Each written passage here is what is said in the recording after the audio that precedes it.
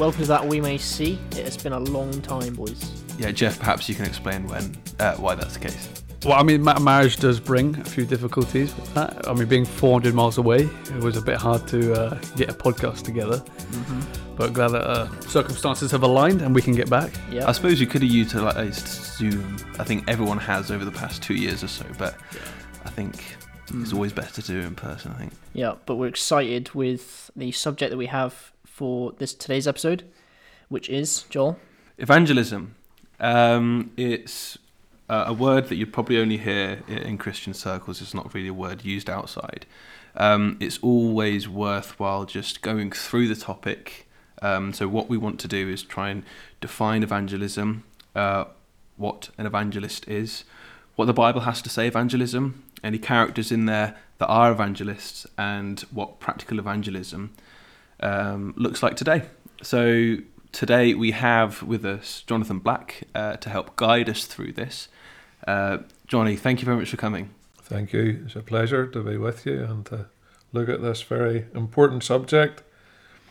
Now, this is quite a applicable one for us. We were saying before that some of us at work, some of us at uni, a few married, and I think when you're younger, you think of the word evangelism and you kind of disassociate yourself from that. Like, there are evangelists and that's not me, or like I don't have that gift or that calling. So this is completely applicable to us, and we're so eager to learn about this and for other people to listen as well. Yeah, I think also people today, if you were to tell them that you were an evangelist, they probably wouldn't have an idea what you're on about. They just wouldn't know what it is.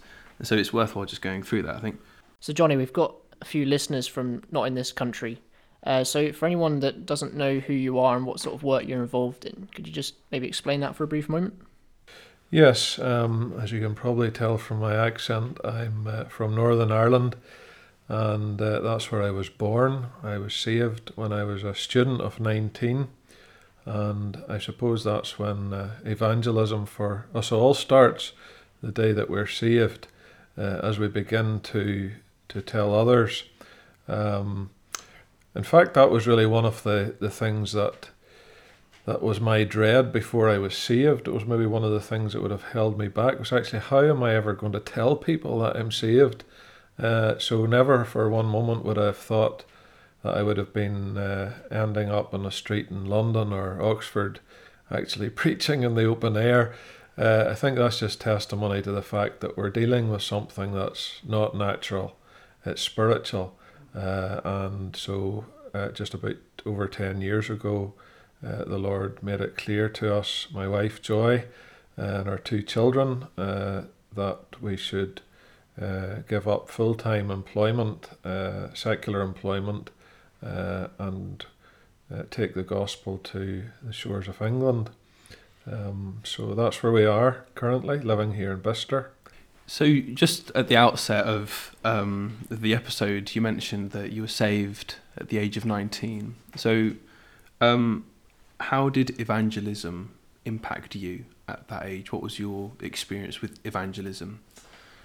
Well, I was brought up in a Christian home, as we would call it. My mum and dad were first generation believers. So I was brought up very much going to gospel meetings, Sunday school, always knew I needed to be saved, etc. Can't say there was ever a time when I didn't intend to be saved, but in my teens rebelled very much against that upbringing and wanted to enjoy myself in the world and so on. And that's really, so that was my general experience of the gospel, like anybody growing up listening to it. I've been fortunate, Johnny, I've heard your testimony a few times, and it's remarkable to see that the way that the Lord saved you, and obviously the message that you have as an evangelist is the message of the gospel. And I think a big thing on the podcast was the aim was to ultimately reach people with the gospel. Is there any way that you could give us a brief testimony or how the Lord did reach you at 19? Yeah, well, actually, I had a false profession when I was about 10, and I suppose that was maybe being exposed to other people telling their testimony, and like many young people, really wanting to be saved without actually understanding it fully. But I quickly realised that just putting my name in a verse, that's not salvation, and there was no big change, and therefore, like I say, I really, like the prodigal son, wanted to get away from home, did so, went off to university, thinking that I had missed out a lot on this world, and quickly found that really what I was going after didn't satisfy me. And around the month of March 1992, actually my parents were away for a holiday. I had actually left university at that point, but I went back down to spend some time with friends and mates. And the Lord showed me over that weekend that this world had nothing to satisfy. Furthermore, at the end of it all, the burden of sin was growing, conscience, all those things became a tremendous weight. And it all came to a head one Friday when I decided, rather than going out with friends and planning the next night out, I thought I'm going to step back from this and find out that there must be something more to life. And even at that age, though I had been brought up in the gospel, I couldn't have told you at that point how to be saved or what I should do, because I just felt so utterly lost. And then that day, I decided, right, I need to get back home, get this matter sorted. Priority, as we always say when we're preaching, make it a priority. And that's what I did. And as I made my way home, I thought, well, I can't even wait to get home. I need to get saved right now. And pulled over to the side of the road. And I was like Peter, going down beneath the waves. I cried out, Lord, save me. And he did. And the little verse then, I suppose that's when the privilege of a Christian home kicked in, because the little verse came immediately, him that cometh to me I will in no wise cast out. And I knew, well, that's what I've done, and he's never turned a sinner away yet. And I was thankful he saved me that day. So we've talked about how you were when you were 19, and that's probably just under 30 years ago now. In terms of things more recently, what's your involvement been in evangelism? Well, recently, since we came over to London and Oxford, Oxford really in the past 5 years now, it has been mainly street work that we have done. Obviously, working with assemblies and gospel meetings and Bible teaching, but that aside, generally through the week it has been street work, and I've always believed that, maybe it's coming to what evangelism is, and I suppose the key passage when we're dealing with evangelism is probably 2 Timothy 4, where we have one of the occurrences of evangelist, Ephesians being the other. And in 2 Timothy 4, Paul is actually telling Timothy to do the work of an evangelist. So while in Ephesians the evangelist is a gift, it's the person that's given as a gift to the church, in Timothy it's the work that's been emphasized. And the reason I just bring that in is because the word work really is business or occupation, and therefore I've always felt that when I'm involved in this, just as I was in secular employment, there's a work and a routine that's needed, and therefore we've always set to try and have a routine each week, whether it's an open air in Oxford or London, and presently it's one day in London on a Friday, it's Tuesday, Wednesday, Thursday in Oxford, various forms of evangelism and that. No, that's one thing I've admired about a lot of full-time workers. It's that this is their calling, and this is not just something that they're doing just to pass the time or something, but there is a structure and a routine. And I liked what you said, Johnny, that this is something that started at 19, the day you get saved. That's where really, whilst we might not all be doing the same thing that you're doing out in the streets, we all have a work to do in our own way. Would you be able to, just to explain to someone that the actual word evangelist, Joel was saying that it is associated with Christians and probably wouldn't be used in a wider context, just to explain what that word means? Yeah, I think that's very important, Jeff, because like many words, they can take on their own meaning. So we must start with Scripture itself. So I suppose the two words that we're most familiar with is the word gospel, and then the person, the evangelist, and they're very much linked. The evangelist being the herald who brings the good news, which the word gospel, I think in Greek, is euangelizo, is good news or glad tidings. But it's been translated gospel from an Old English word meaning God spell, which is good, and spell meaning story. So they're very much the same idea. So we have the good news, that is the message, and then we have the messenger, if you like, which is the herald, which is the evangelist.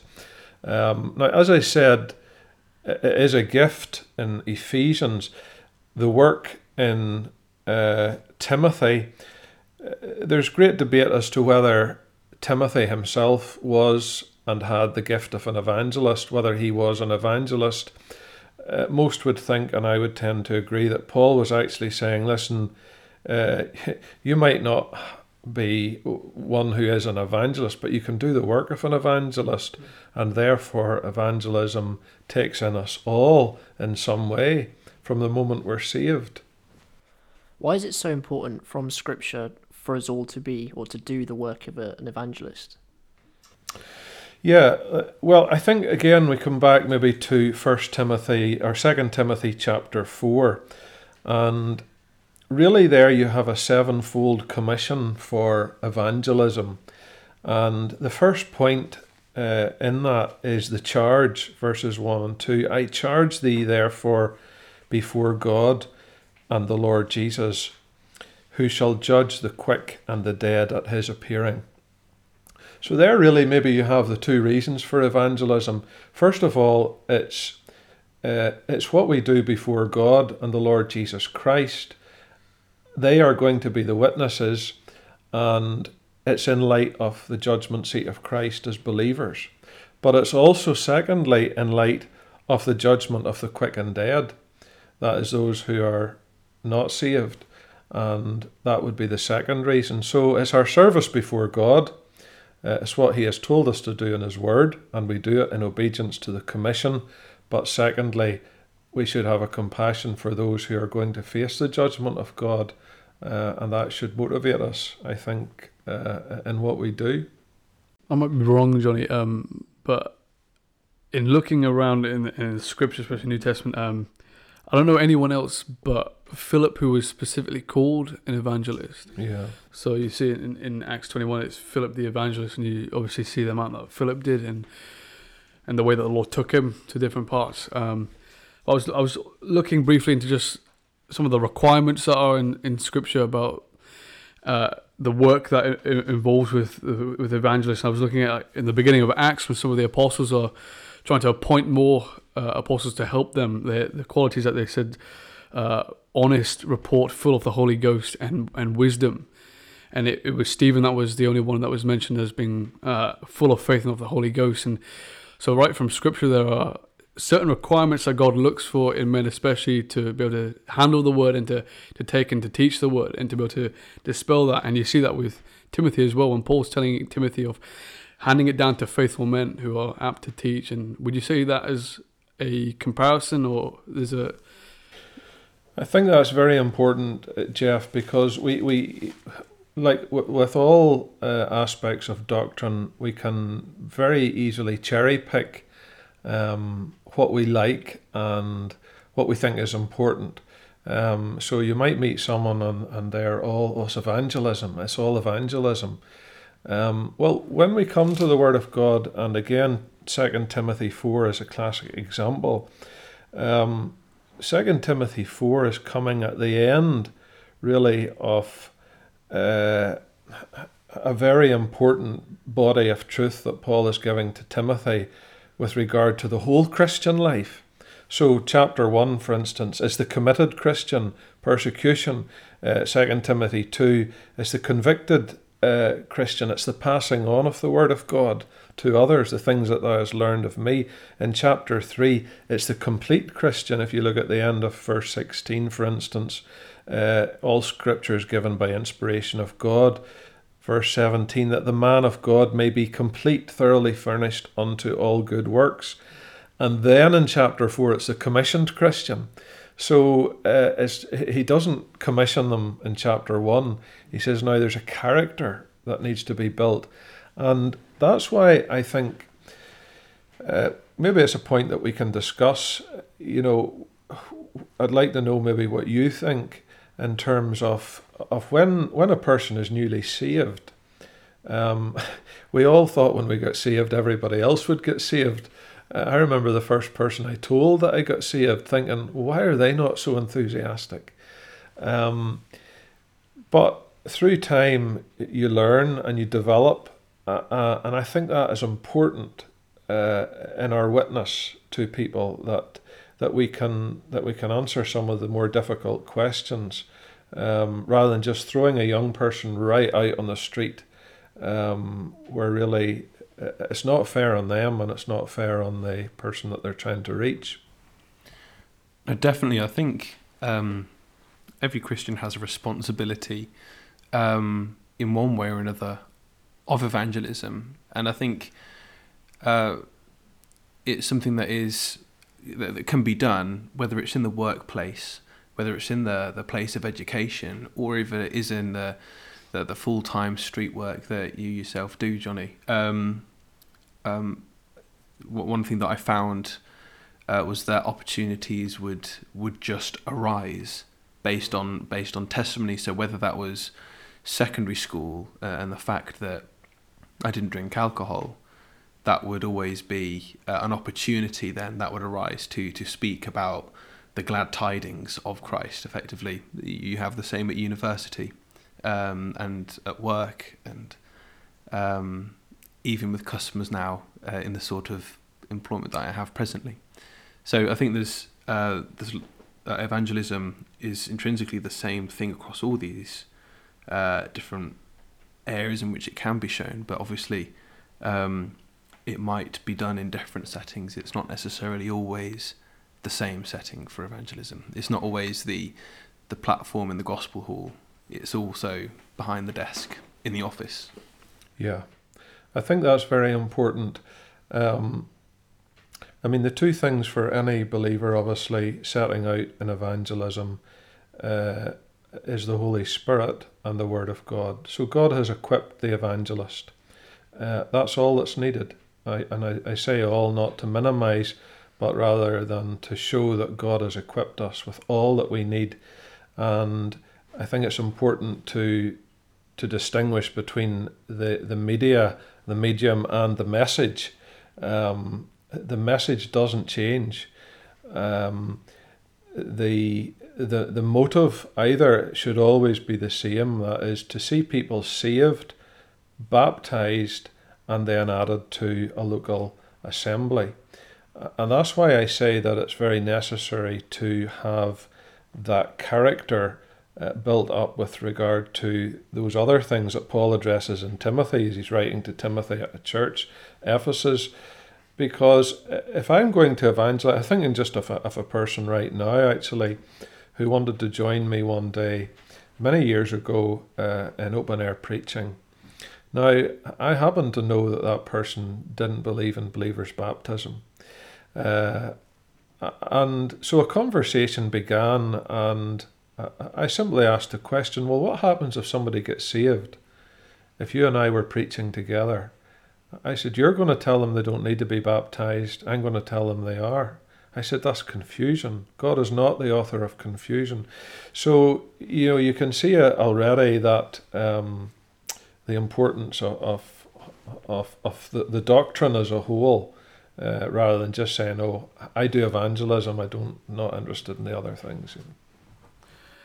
Just to pick up on what you were saying, Johnny, you were saying about what is young people's attitude either when you were saved as a young person or how we are now towards the idea of, in some way, witnessing. And I'm thinking of in 1 Peter where we're told to give a reason for our faith or the hope. And for me, as someone who was saved younger in life, as someone in primary school or in the early years of secondary school, you just want to fit in any way that you can.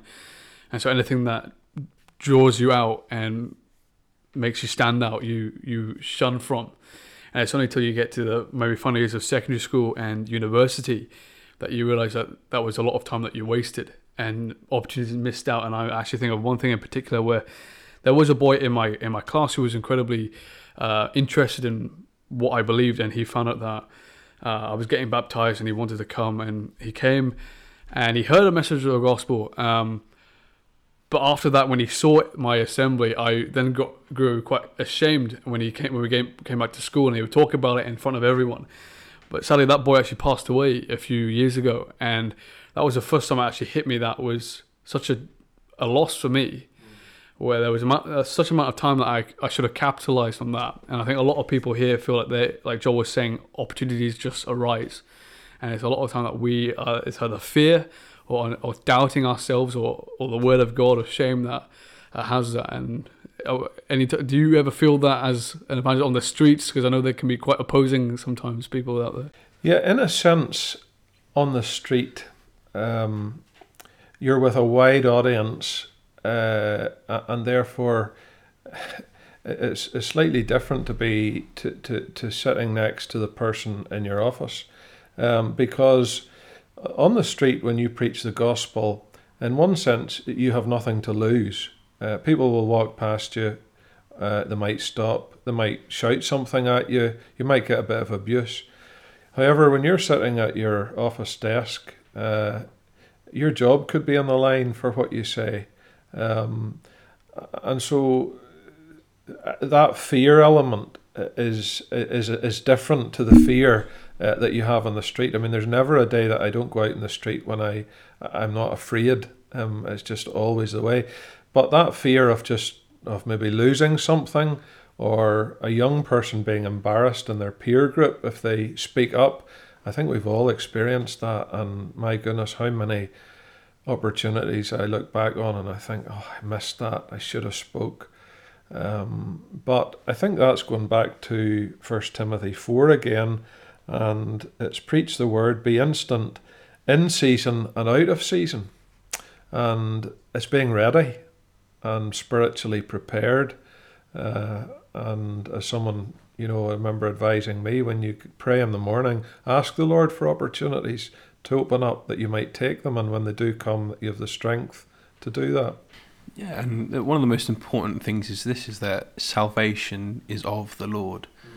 And while we have these instructions given to us to preach the word, to go out into all the world, ultimately salvation is of the Lord. It is from him. It is ultimately for his glory. And the encouragement for the disheartened student in their classroom whose classmates ridicule them for their faith is that even that small one-line sentence from the Bible, the Lord can use that for his glory, because ultimately salvation is of the Lord. Yeah, I think that's very true. I think it's probably a good time to say as well in that sadly, I think one of the hindrances to evangelism is if I agree totally with what you say, but taking that to an extreme whereby salvation's only of the Lord, and therefore we don't need to bother evangelizing, that somehow God has chosen some people to be saved, others to be lost, and therefore what's the point in going out to preach, because they're going to get saved anyway. Now the difficulty with that is, again, going back to 2 Timothy 4, why then was Paul exhorted to be concerned about people that were going to appear at the judgment of the great white throne? If God is going to judge people for whether they accepted Christ or rejected Christ, it would be grossly unfair if he had chosen some and not others. So, yes, salvation is of the Lord, but the commission to preach the word is incumbent upon us, and God is not bound. Of course, he can save somebody just by themselves, as he did Saul on the Damascus Road, but the commission and the divine pattern is to have the word preached. Yeah. You mentioned Paul there. I was appreciating recently in Romans 1 where he gives the reasons why he wasn't able to go to Rome, but he gives them 3 I am statements, and he says I am not ashamed, and he says I am ready or willing to preach the gospel, and then he says I am debtor. Did you have any thoughts on this idea that as Christians we are debtors to society in terms of the gospel? Yeah, I think that is important. So in other words, he felt a debt in everything that he did to God, both for what God did for him and what he owes as well to his fellow countrymen. And we owe it to our friends and neighbours to tell them. And I find that, I don't know about you, James, I find that very searching, to think that there could be someone who lives next door to me, and is it possible that one day they will stand before God's judgment and they will say, why did you not tell me? I think that's one of the most searching things that we can think of. Yeah.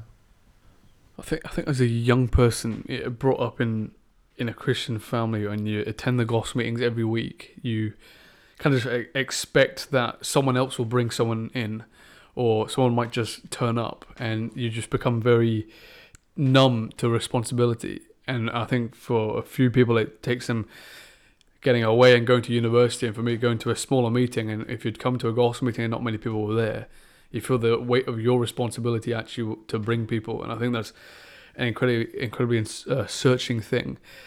I'm just thinking, there's such a wide range of listeners on here, Johnny, and some of them might have different focuses. Maybe some of them would like to know how to, in the open air, how to be more effective, or some are just wanting in their university, in their school, in their workplace, how do we just have a testimony and be able to give a reason, or like how Paul would say to Ephesians, speaking truth with love.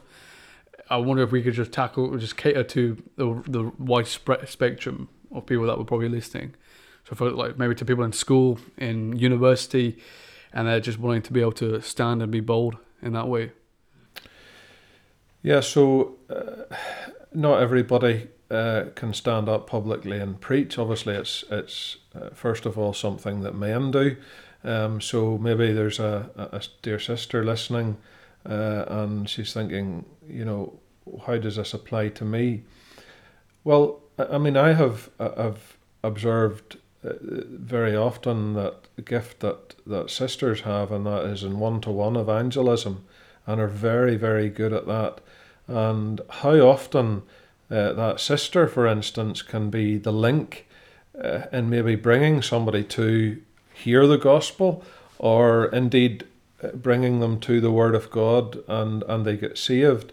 So while preaching the Word is God's divine pattern, it is just it is very often sometimes the final link in the chain, so to speak, where a lot of work has been done in personal testimony in the workplace or with a friend. So that is all part of the work of evangelism.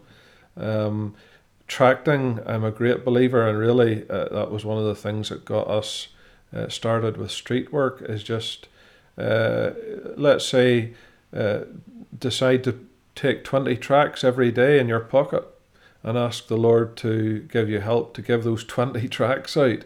And you'll be quite amazed if you're a busy person at work all day, what an effort it is just to get those 20 tracts. Yes, you can just hand them to the first person you meet in the street, but just think if you did that every day, how much of the Word of God would be given out.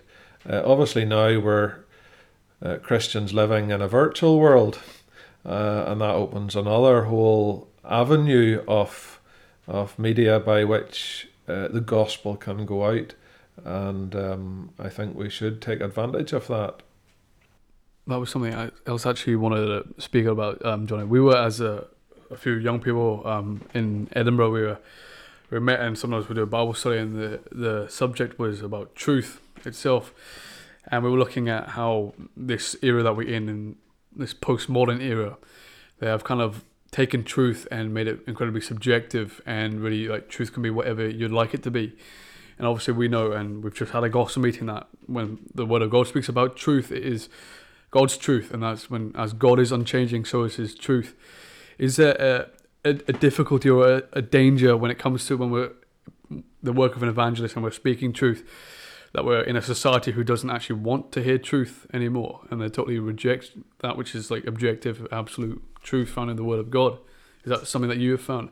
Yeah, increasingly, especially we would get that a lot in Oxford, in obviously a place where academia is to the fore. But I mean, very often in a conversation about truth, people, saw off the branch they're sitting on straight away, because once and immediately they claim that truth is subjective.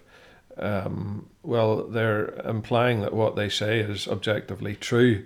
So immediately they're in trouble, and usually when they see that, the argument comes to quite a fast halt.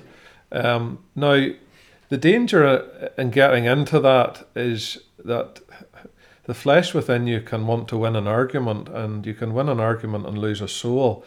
So while, yes, you want to point out that truth is objective, but by the same token, we must be very clear that the Bible self-authenticates itself. So we don't need to try and prove it. It's self-authenticating within, and that's the wonderful thing about the truth of Scripture. Yeah, I mean, just kind of fusing previous comments together, there was one preacher I was speaking to him with regards to witnessing to Jehovah's Witnesses, and jokingly he kind of said that I wouldn't know how to, because whenever they knock at the door, I let my wife speak to them. I think just reiterating what you were saying about the gift that some women have to just be gentle in their conversation, but yeah, at the same time, very effective in communicating the gospel.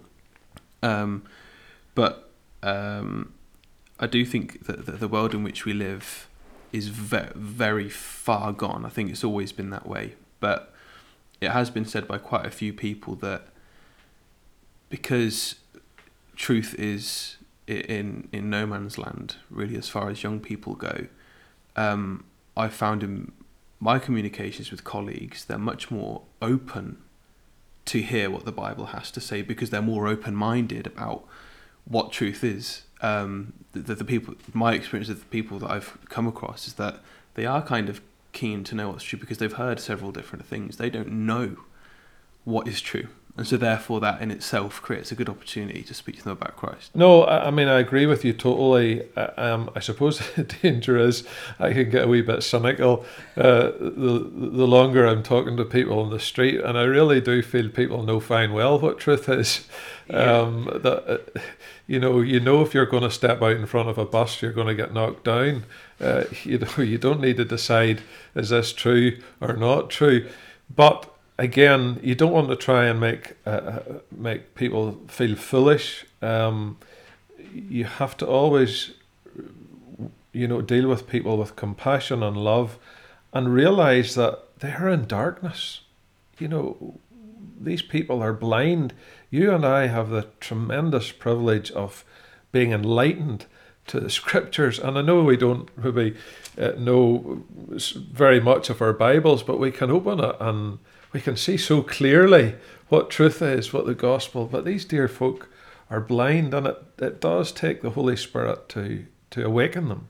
Just being very practical, and I'm not a big conversationalist. I'm sure there's lots of people listening to this who aren't as well. But I was very interested over the dinner table there that you mentioned that you had a conversation with someone while you were cutting your hair. I'm just wondering if you can give any advice on just someone that wants to start a conversation in that sort of environment. You're sat next to someone on a train. What's a good sort of question to get them talking? Yeah, cutting your hair is an interesting one, because as we were saying at the table, some people are quiet, some people don't like to. And I mean, I accept, for instance, door-to-door work is maybe not for everybody. There's some people genuinely struggle going to a person's door. So if that's not for you, but put it through anyway. And there are certain, openers that may be helpful. in conversation. Coming to someone's door, one of the questions I like to ask is, have you heard the gospel before? Are you familiar with the gospel? And that immediately puts the person a little bit of ease to reply on their terms. And very often that'll open the conversation. Well, yes, I have. Well, what do you understand about the gospel? And I do find questions are a good conversation starter rather than just, telling them everything you know without letting them speak. So, Johnny, perhaps you might be able to tell us what qualities would make a good evangelist. Well, I think probably we go back to 2 Timothy 4, and again we're dealing with that whole character that's set out before you come to chapter 4, the person who's committed, and you can't expect to convince someone else of the gospel if you're not committed to it yourself, if you're not living by it, if they can't see the change in you. The other thing that really is important on a practical level, I think you have to be a good listener. So while it is preaching the word, and the benefit of preaching, one of the benefits of preaching is that people can't actually respond. They're sitting under the Holy Spirit, and they are having to listen to the Word of God. And that is so valuable, because you get somebody on the street and they just want to talk, and it's question after question. But that said, after the meeting that somebody has questions, it's important that you listen, and you're able to listen. Just going around the doors this week, for instance, at Christmas time, and offering people a calendar or a John 3:16. Quite often, I find this week, people are wanting to tell you of the people that have passed away in the year that's gone, and how sad they are at Christmas. And that requires to stand and listen to someone before maybe you have an opportunity to first of all sympathize with them, and then maybe be able to bring the gospel in or something about heaven. I think that's a really good point, because a lot of time when we're thinking about this, it's about preaching, and we need to be authoritative and to know what we want to say and be precise. But in my limited experience with just speaking to people about it, you can definitely see the barriers come down when they realize that you're just listening to them and you want to actually get to know them, and that you're not just here to win their soul, but you actually do want to be able to understand and to see what their confusion is and actually have a genuine interest in them. I think just having a listening ear is something that is so important, and you see that ultimately with Christ. He never turned anyone away, and you'd see the multitudes of the flocks that would come to him, and I'm sure there was never a moment when the Saviour never had time for them. He was always had an open ear to them. I think that's very true. Going back to street work, I think over the years, the thing though that I have observed, and I suppose again this goes back to the divine pattern of preaching. You stand in a street in a city centre, you give out tracts, and that's such a valuable work. You set up a table to speak to homeless people, and that's immensely valuable. And again, that's listening is absolutely essential in that, because the alcoholic, the addict, has a story, and you need to get to the bottom of their story, etc. But what is going to stop people? What is going to get the real questions? What is going to get people to really think? Without doubt, it is the preaching, the public preaching of the word. I've seen it time and time again that we've tracted, and somebody gets up and preaches. Within 5 minutes, you have two people who have stopped, who are engaging in the conversation, because that's God's divine way. And So all those things, are important. What is it about preaching, Johnny, that does draw someone who is seeking and someone who is lost and actually searching in, and oftentimes we've seen people who just look convicted standing there. What is it about preaching that is? There's clearly a reason why Paul is saying to Timothy the most important thing is just to preach the word. Yeah, well, I think whether you put the emphasis on either preach or the word, both are absolutely essential. So it is the word that you have to preach, and the power is in the word. We've no question about that. Taken by the Holy Spirit, the power is in the word, and we've seen that. So how are you going to get the word to people? It is the public proclamation, and the word is kerusso, which is the herald or the town crier who come into the town with the news that the town needed to know about. And the wonderful thing about that divine design of preaching is it's timeless. It doesn't cost anything in terms of, you put advertisements on a bus, that's costly. Not everybody can do that. It's a very good thing to do, by the way, bus advertising. But, anybody who is saved and, has the word, a Bible in their hand, they can preach wherever you are. It crosses cultures, it crosses languages. And then you can just see how the Spirit uses the act of preaching, and that's probably no greater example than Acts chapter 2, where Peter gets up and he preaches to the Jews there, and obviously 3,000 souls saved.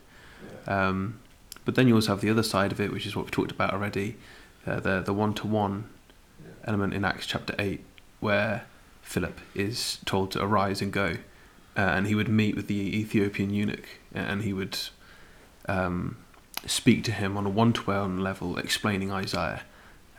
Both good examples of evangelism. That's a good point, really. The chariot, the first drive-in meeting in Scripture, and what a drive-in it was, up into the chariot. How can he understand except somebody explain? So yeah, you're right. The one-to-one explanation, exposition of the word. Not just necessarily a 3-point sermon, but going down Isaiah 53. And I think we maybe shouldn't be afraid to do that. Sometimes we don't give people enough credit for what they're capable of actually understanding from Scripture. I remember a Muslim coming up to speak to us one day in London. We were just outside a station, and he was coming up to encourage us. He says, I am actually I've been saved just a short time. And he told us how he got saved, and he had gone along to hear this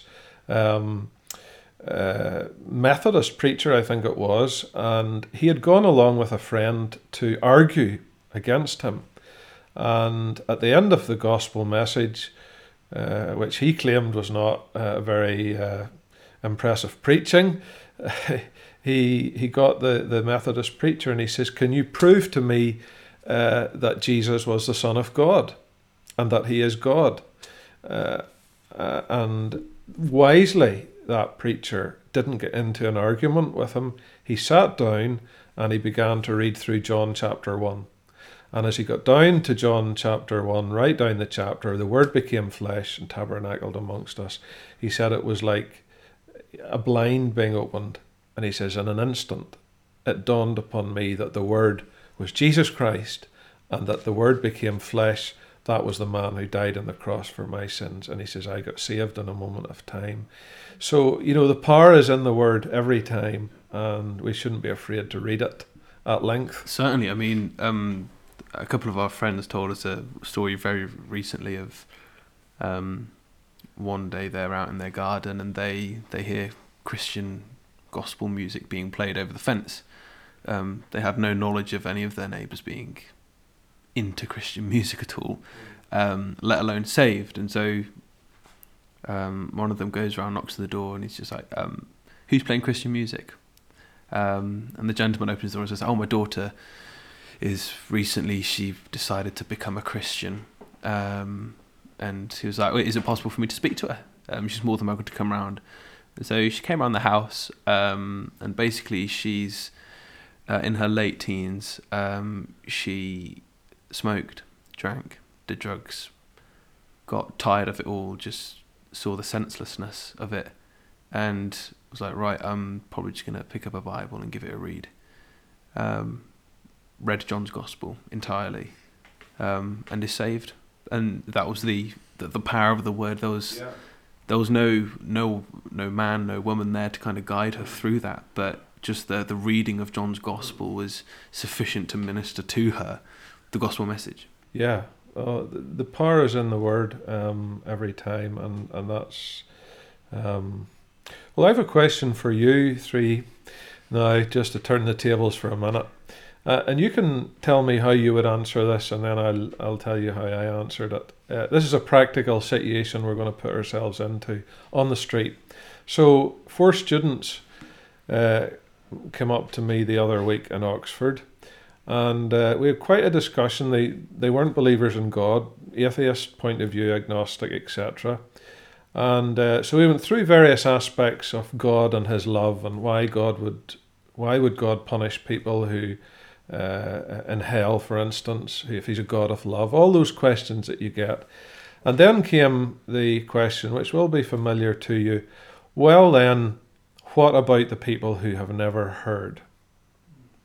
How is God going to judge people who have never heard the gospel? So how would you answer that? Working from right to left, James. The first time we've been put on the spot. It's quite nice, actually. Well, it's been nice having you, Johnny. No, I think. Do you start? I don't even know. Romans 1. Yeah. So And yeah. The fact that creation declares Him. I feel like a fool. The funny thing is that this is something that I have asked someone before. I've asked Dad this a lot, and he has given me an answer to this a few times. Should have gone left to right.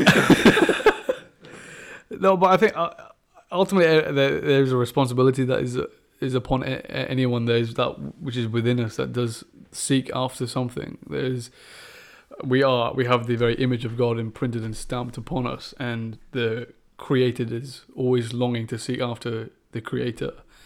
And you look at so I look at someone like Lee Strobel, and there was that which was in him to find truth, and what he had believing in that which he had been indoctrinated in, there must be something that actually is more plausible, more logical, and in actually trying to deprove something, like we were saying, that the Scripture authenticates itself.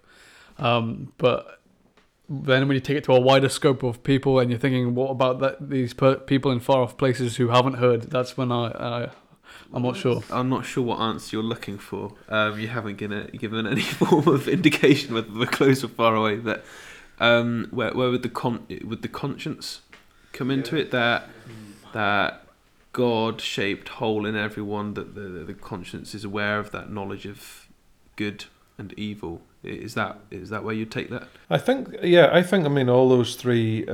Those answers are valid. The creation one, creation is a witness. The heavens declare the glory of God. And secondly, I do believe that God is written in the hearts of every human being, because we're made in His image and likeness, and we are distinct from the animal creation. You never would have a group of animals sitting doing a podcast on these things.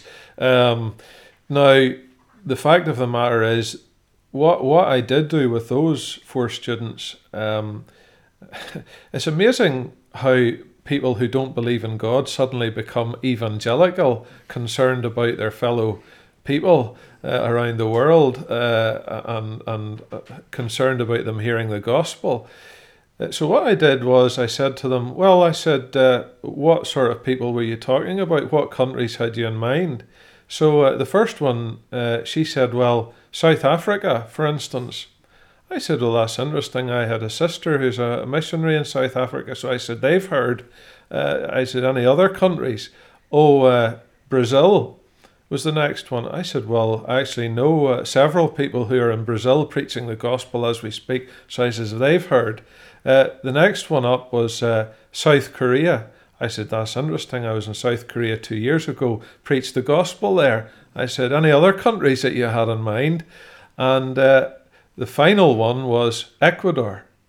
I said, well, have you ever heard of a person called Jim Elliot? No, we haven't. And I was able to tell them the story of Jim Elliot. I says, Google his name, and I can tell you that one of the most violent tribes in the world have heard the gospel in Ecuador and have been transformed. And I said, finally, you're hearing it. So, you see, the question was not really to be answered by an apologetic argument, because actually, when you follow through the gospel in practice, let us rejoice in how much of the world that has heard the gospel. And in actual fact, the people who, in inverted commas, haven't heard, that's only just a reminder of the darkness of the world and the God of this world, and how much he has blinded the minds of them that believe not. And therefore, let's get people and tell them to get saved and go and tell the gospel. So it's just another angle maybe on answering that question that might be more helpful for people, because you do get asked it a lot. I mean, it'll be number 1 on the top 10 of on-street questions. What about those who've never heard? Well, let's just rejoice in those that have heard. I think I'm really glad you asked us that, because I think we do fall into the trap sometimes of intellectually trying to answer a question, but actually logically, if you look at it and you see actually the word of God has gone around the world, and the commission was to go into all the world and to preach, and there have been faithful servants that have done that. And even in this last year with COVID, think of the thousands of people that have heard the gospel online, that, you know, the gospel has reached into places where it maybe might never have penetrated just so easily. Yeah.